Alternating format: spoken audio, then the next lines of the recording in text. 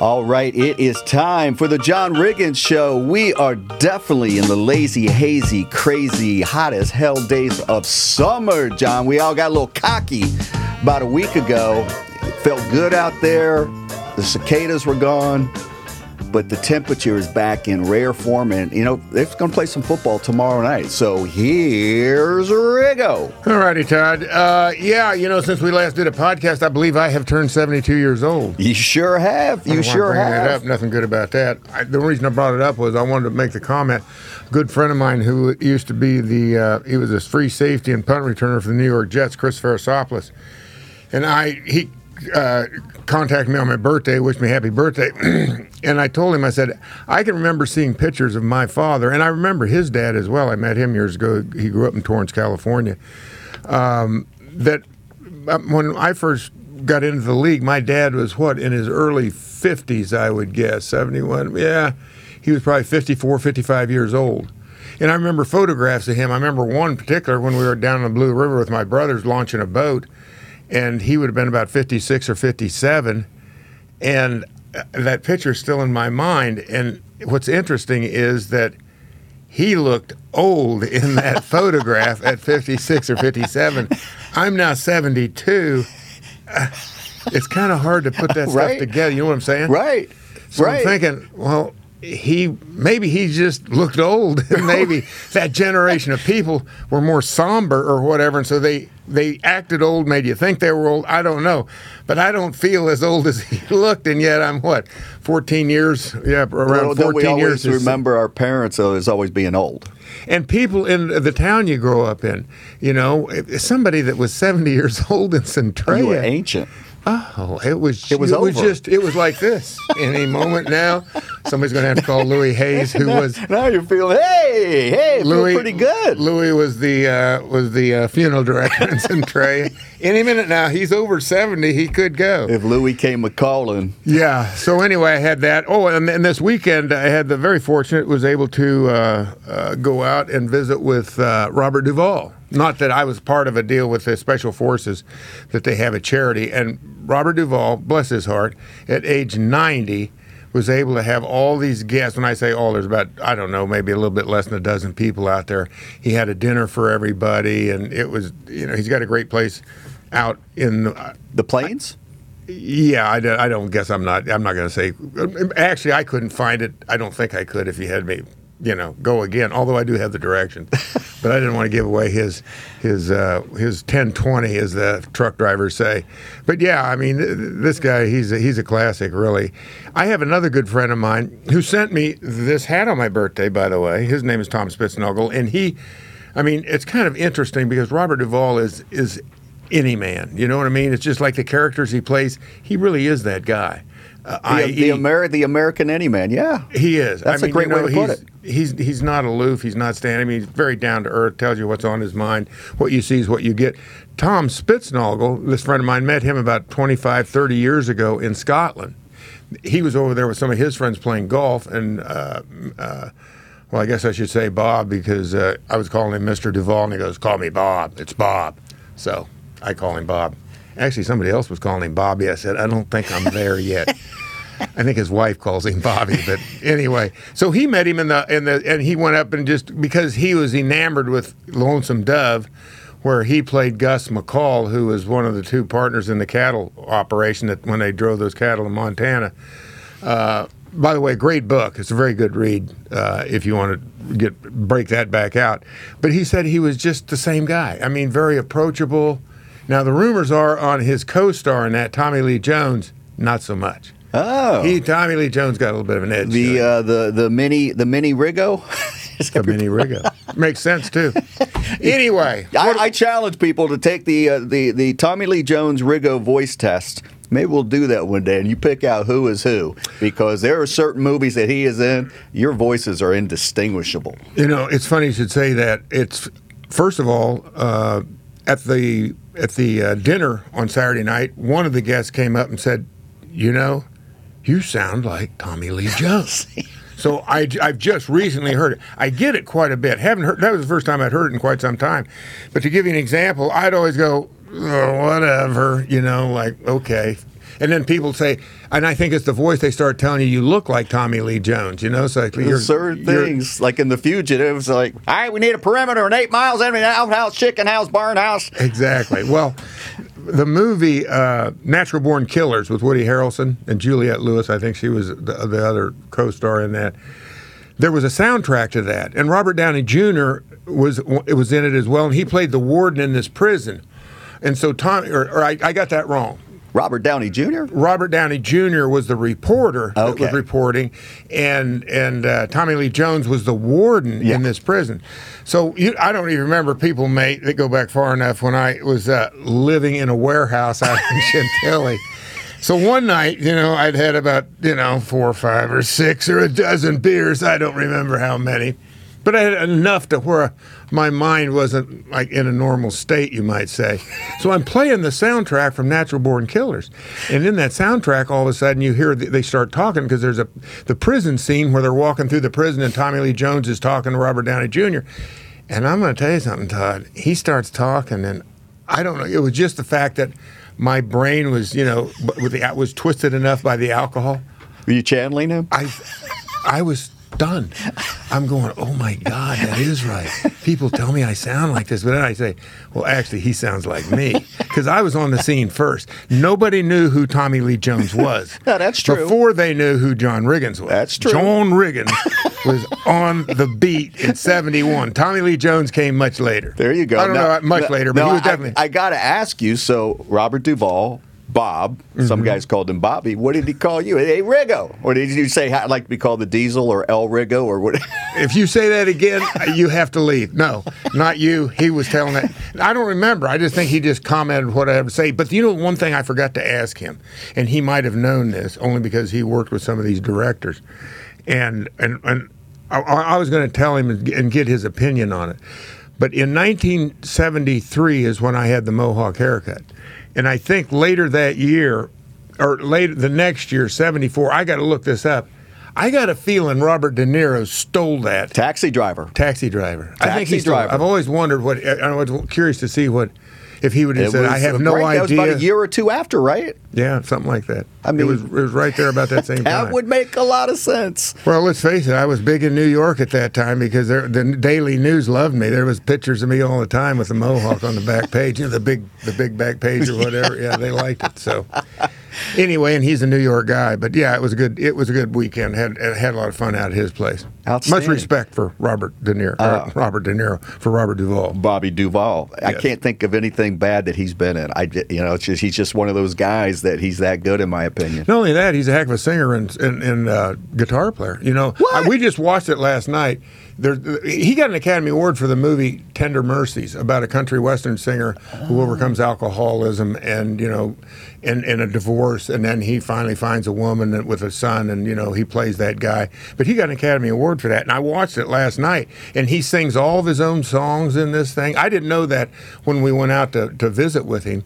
That he had been. But when I was curious to know, because I knew he had gotten an Academy Award, but I didn't know what it was for, and I looked it up, and it was that movie back in 1982, I think it was, or 84. Yeah, I remember, but I have not seen that movie, and then I kind of, having not seen it, and then not understanding that, a lot of times it's a stunt double or it's post production. He did it all, right? Yeah, and what's interesting, and I can't remember.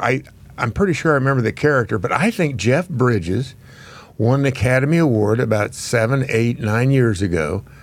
A very similar part. His character was named Bad Blake or something like that. Do you remember this with Maggie Geigendahl or whatever? Gyllenhaal?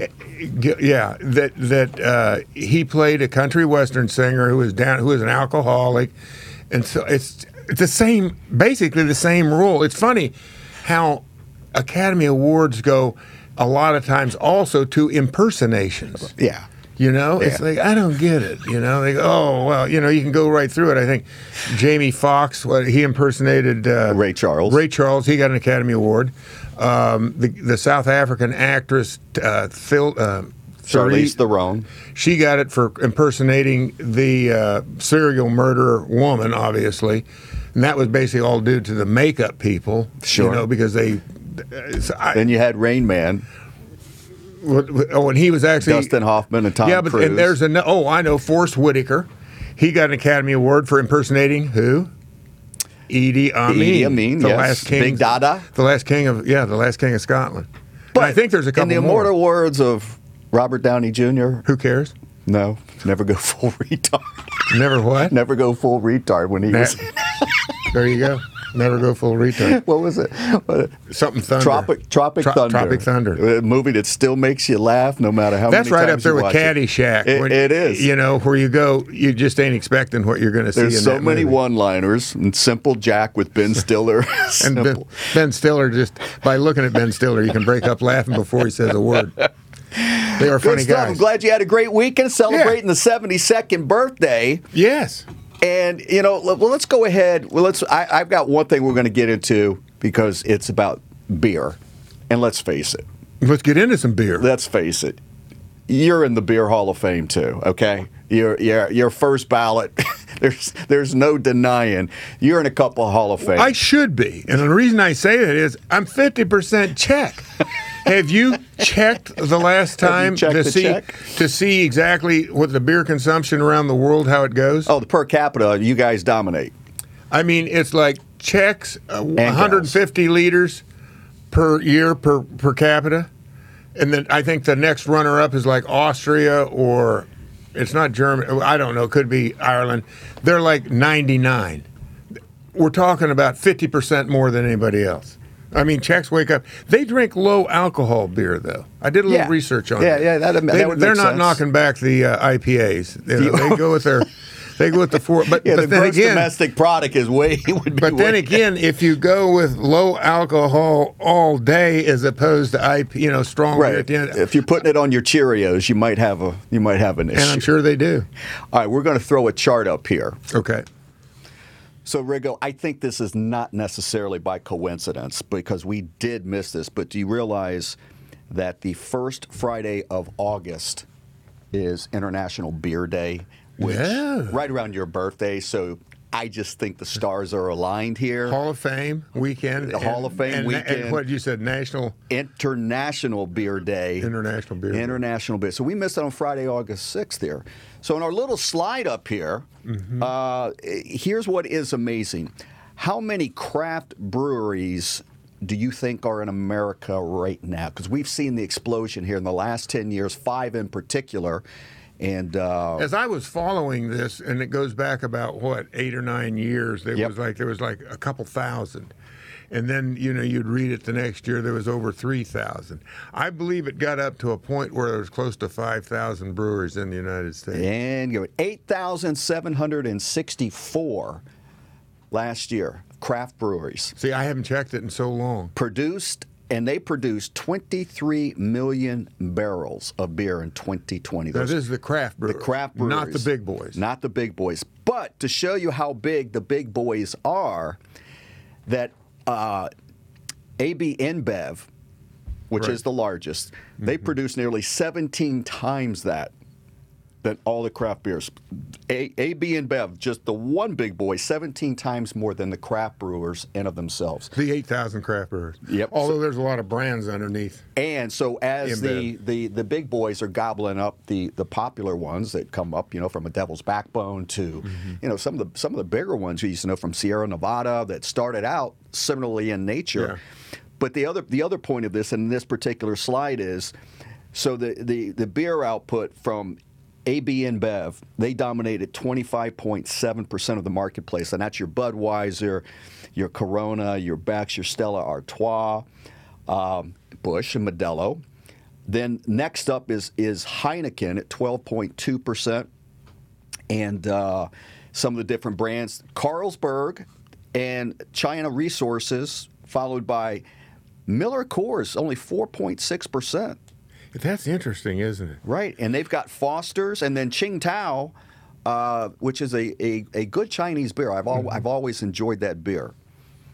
But it's fascinating that even amongst the big boys, that how they still dominate, and in this crowded marketplace of great news is beer production, and you like to see. I'm always rooting for the little guys and the microbreweries around here that we support. Right, but you know what's weird is for that. I don't know. Maybe that you would think then maybe that Americans would be a little bit higher up on the the per capita beer consumption. But I suppose a lot of this is Stella Artois. I'm guessing comes from what, Belgium? Where it is? Is that a Belgian beer? I believe that is correct, John. So that's an import, but at the same time, like take the beer that I drink now, Pilsner Urquell. Czech Republic, they're the ones that originally started the Pilsner style of lager. And they've completely changed everything that they've done. But everybody's got, their market is Europe for the most part. Mm-hmm. They don't mess with the United States. I forget. I tell you what, about 15 years ago, they made a push into this country. And they actually did some advertising with us on some of my old radio stations here. And they had a significant campaign to introduce it to here. Because, I've always enjoyed that beer. Well, they made some changes, too. They started years ago when this beer came here, and that's one of the things I noticed. And Heineken is still like that, I think. You know how you talk about how beer gets a skunky flavor to it? Right. And a little bit of that may have to do with the fact that the old Pilsner Urquell was in green bottles. Mm-hmm.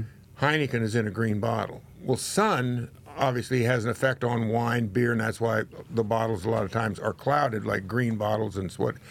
But Pilsner Urquell went to a brown bottle, which is more effective against getting, and that's that what kind was of going deterioration. On. And the other part was that they started shipping the beer cold. In other words, keeping it cold. That's one. And Coors, if I'm not mistaken, one of their things is their beer is supposedly, except when it sets out on your rack. I guess it'd have to be their keg beer, but then maybe everybody's keg beer is kept cold the whole time. That's the secret. The better quality of the beer, the quality in a beer, what my understanding is, and I'm not a beer expert, so I probably shouldn't even say it. I think you are. Has to do with the freshness of the beer. Mm-hmm. The fresher the beer, the better, the higher quality, and then it depends on what you put into it. But that's pretty interesting. So the beer International Beer Day passed us by. I got to remember. Is it on the same day every year? It's the first Friday. Of August. So you got to figure it's always going to be right around your birthday. So note to self. I got to look this up exactly. Note to self. Then we'll have a special next time. We'll have some beverages here. Maybe we'll do a live on air sampling, if you will, of because man, that Czech bar. You've got some hell of a lagers and some of the Czechoslovakian beers and the European beers. So can't go wrong with the beers. No. All right, John, hard to believe here in the dog days of summer/August here. Washington football team back at it. Yeah. First game tomorrow night at Gillette Stadium against the New England Patriots, 7:30. Woohoo! You excited? Well, I didn't give it a hee-haw, hee-haw. Mine was forced. Maybe a hee-haw, hee-haw. All right, Eeyore.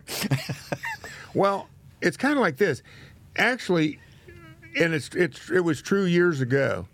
Once again, the preseason means nothing, and I still, for the life of me, and maybe I don't get it, that there are still those coaches. But I think it's just PR that they put out. I don't think anybody believes it, that the games mean anything. It's just like a practice. I mean, more so nowadays than ever before, I think, to try to take any meaning away from a other than to watch a guy play, and particularly younger players, or maybe an older player who you're thinking, I don't know. They still have any gas left in the tank? Exactly. Other than that, that's all it is. Everybody's out there scrambling, trying to get a job. Is it kind of akin to the sound effects you just made to find out who the donkeys are versus the thoroughbreds? Mm-hmm. Who may be good for it, especially the younger players, to figure out is the speed of the game? I've always, by the way, you bring up something kind of interesting. Now, defensively speaking, and nowadays I'm sure it's so much more sophisticated than in times gone by. But it always seems like an offense has got a little bit more sophisticated nomenclature, or there's more of it than, say, defense. I don't know that for a fact because I've never played defense, and I'm sure they've got a bunch of JP5 words that they use all the time and different coverages and all this stuff. And so it's plenty complicated.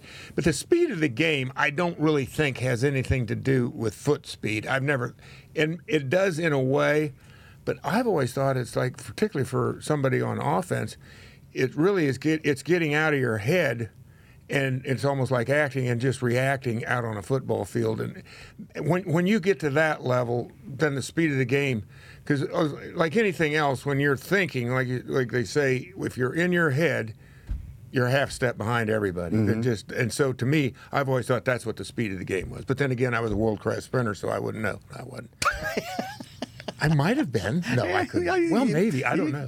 I'm going to hang on to that one. You pretty much were, but you've always talked about the difference between, you can't even imagine, exhibition preseason games versus regular season games versus playoffs versus Super Bowls, and how you've always lamented the unbelievable differences through all of those. Yeah, exactly, and that's exact. You bring up a very good point, because it really got, and as you play the game, and if you play it long enough, and I swear, somebody like Tom Brady, I don't know what to make of his mental outlook when I say that for him to want to keep doing this at his age.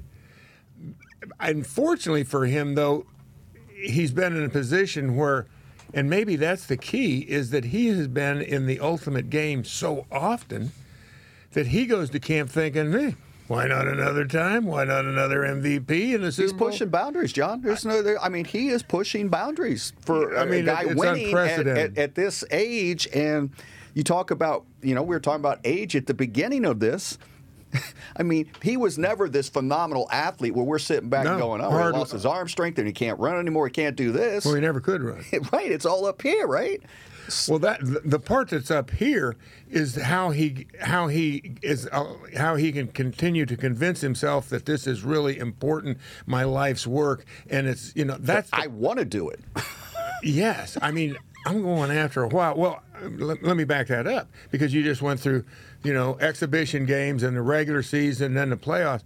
I found at the tail end of my career, it really was. The regulars. Once we got to a Super Bowl and won it, that in 1983, it was after that. It was like regular season. A Cowboys occasionally national televised game. I think that's what performers. And that's what I consider myself more than a football player. You like the attention. You want as big a crowd watching as you can, because you feed off that energy. That's what gives you the goosebumps and takes you to the next level. But, it finally got to where, like I said, my last couple of years, it was the regular season games was like, we got to get through this. They had turned into exhibition games, right, in a weird sort of way. Right. So all you want to do is play in the postseason. Now, if you could play in the postseason constantly, which is not realistic, that'd be a different situation where you had that kind of attention, and the whole football world is now only watching a handful of games week to week. So, yeah, I just don't, and the other part of this is, from my take on it, and I was telling this to some of the guests out at Robert Duvall's house, I got to a point which was neither good nor bad, I guess, where on the one hand, I looked at it, the coaches, and I actually knew from enough experience of playing running back in the NFL, there was nobody who was going to tell me.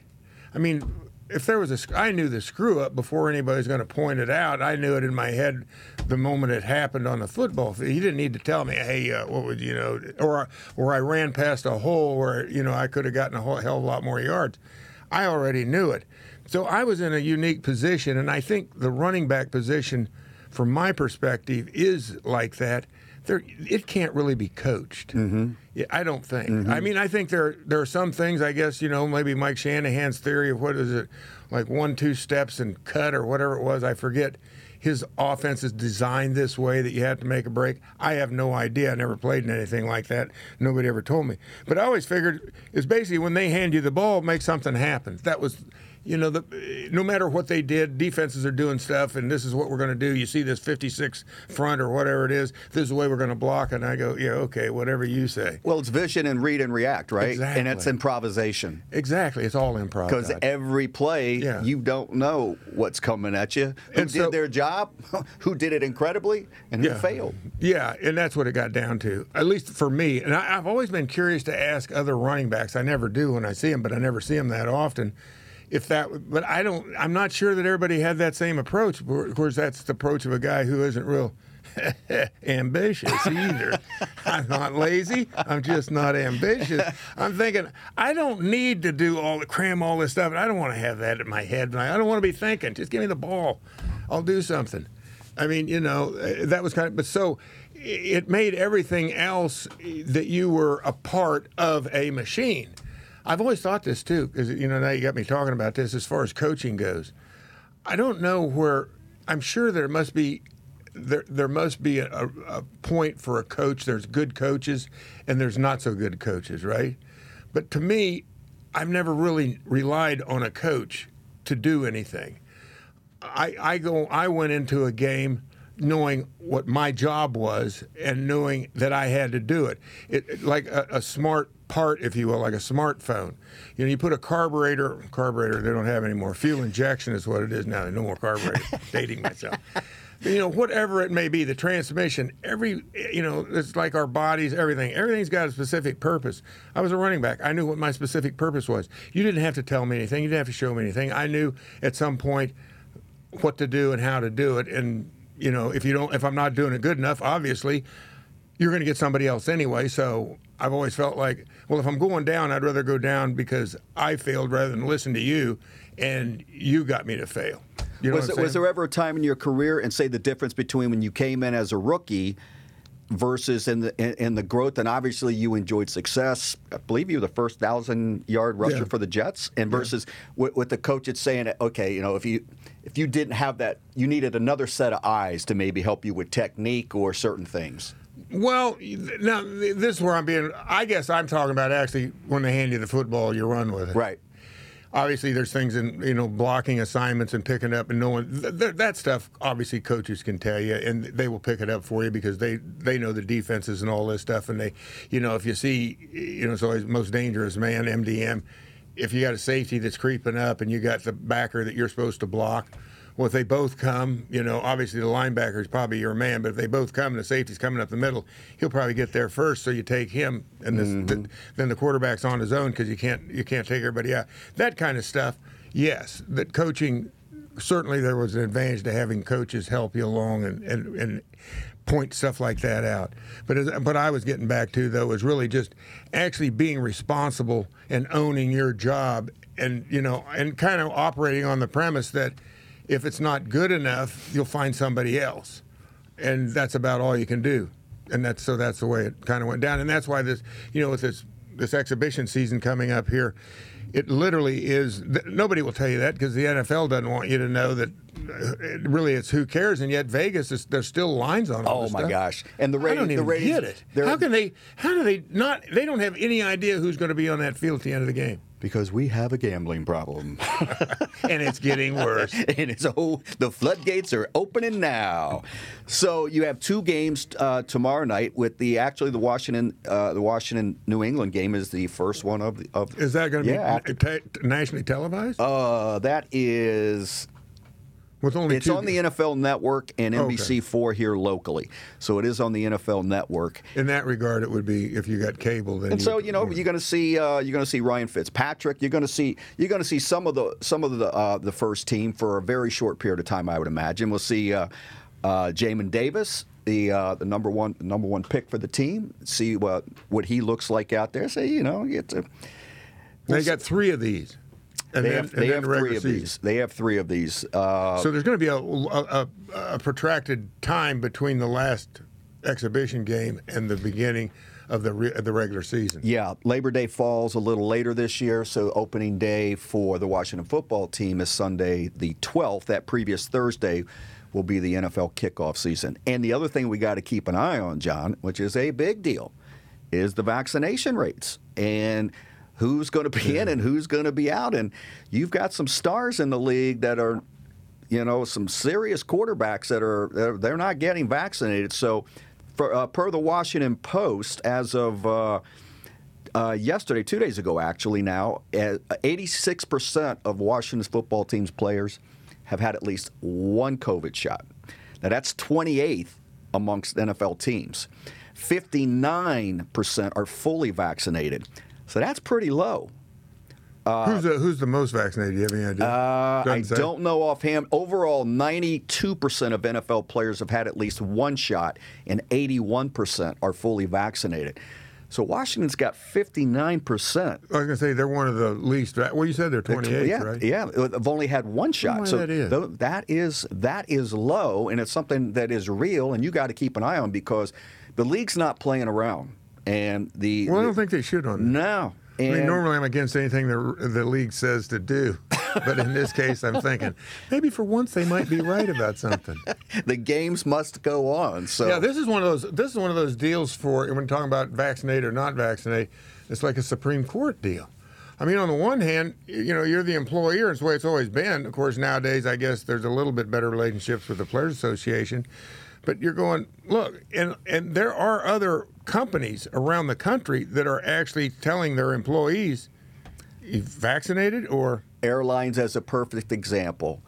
Yeah. Delta or somebody came out, American Airlines came out the other day and said all employees must be vaccinated. 3 airlines came out this morning and said, nope, we're not doing it. What do you mean? That we're not going to have mandatory? Not mandating vaccines. See, there's where it's different for every industry, for every business, every walk of life, if you will. This is why judges are what do you call it? That are educated beyond their intelligence. The reason I say that is because it's either one or the other. I want it, I don't want it, and then it's like, who's the best at creating an argument that makes it sound more like this is the right way to go? Because literally, this is like chicken and egg type stuff. Yeah. I mean, I can see both arguments, but I also kind of run from the standpoint that you're being very selfish, aren't you? I mean, I don't know. Right. I think the businesses have the right, and you have the right to not choose. You can't force anybody, but okay. Right, but don't whine and cry and complain about it because you don't feel comfortable about it. Well, I respect that. But here's you can't have it both ways. Well, here's where it gets. Bottom line, I would say is the NFL would say, listen, you're either get both vaccinations or go home and pound sand. Right. And guess what? We're not paying you. Right. But then they would say, well, you can't do that because it's my right. I have that. That's where I said that's where you get the Supreme Court or you get some court involved in this, and it just depends on who. There's no right answer here. 'Tis true. 'Tis true. Where you get back to being educated beyond your intelligence. Just say yes or no, this way, that way, and that would be it. And I guess just say no would be a good time to say Riggo out.